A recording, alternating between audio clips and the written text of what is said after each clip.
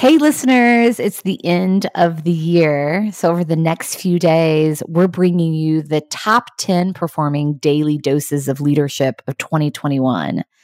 Enjoy and happy holidays to you. During this time, please continue to reflect on the immense influence you have.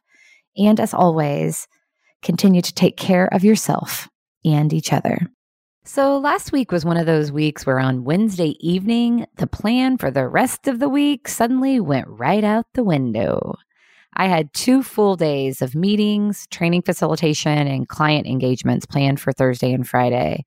So I checked into bed a bit early on Wednesday evening in preparation for an early Thursday morning. But around 11 p.m. on Wednesday, I was awakened from a phone call from my daughter, who's a freshman at Indiana University. She'd told me earlier in the day that her stomach had been bugging her for a couple of days. So when I got on the phone, she told me it had gotten much worse and she was in incredible pain, which is such a hard phone call to get. I felt so helpless.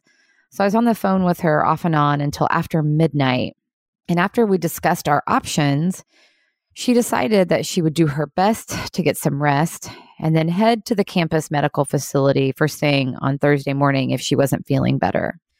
Well, she woke up with the pain even worse than it had been, and she had been up most of the night. So as she headed to the medical center to figure out what was going on, I headed to campus. I sent some emails and text messages to the individuals I had planned to meet with and where I needed to shift things. And then I spent the rest of the day focused on my daughter. She learned at the medical facility that she had appendicitis. So we headed to the hospital for surgery. When I realized that we'd be spending the night at the hospital and that I would be helping her recover all day Friday, once again, I began to reach out to colleagues in support of Friday meetings or where I need to shift things to ensure that everything was taken care of. And then finally on Saturday, I had some time to sit down and catch up. I went into that really pretty anxious because I didn't know. I felt like maybe some things had fallen through the cracks. It felt like there was a lot I didn't do. But here's the thing. When I sat down and started catching up on all of those things that I thought I had missed and I started creating crazy thoughts in my head, I quickly realized that nothing had fallen through the cracks. The things that had shifted, all had shifted. The meeting I had to miss is a meeting I can attend at a later time. Clients were supported by colleagues. Colleagues stepped up to facilitate in my absence. It all worked out. So here's the leadership reminder. When dropping everything is the only option to focus on a key priority, everything else will shift around it. People understand and are willing to shift when there's transparency and communication about what's going on. The other leadership takeaway is the impact of your focus on your key priorities.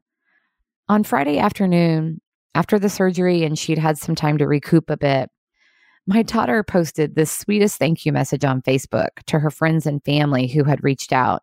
And in that message, she wrote, "And of course, my mom dropped everything to come stay with me when a random Thursday turned into an overnight hospital stay for an appendectomy." I love it that she said, "Of course, my mom dropped everything." She is my priority, and her "of course" says to me that she gets that. I'm so grateful for that.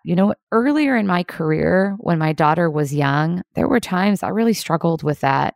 I prioritized work because of others' expectations on me. But not this time. This time, I didn't think twice about not going. And going forward, we'll always make the same choice. So leaders, put first things first, always. Be honest about what's most important to you. And when emergencies arise, communicate quickly and with transparency. Your stakeholders will understand and respect you for it. And your colleagues most definitely will do their part to support, because we want to help each other, aren't we, in this together, after all.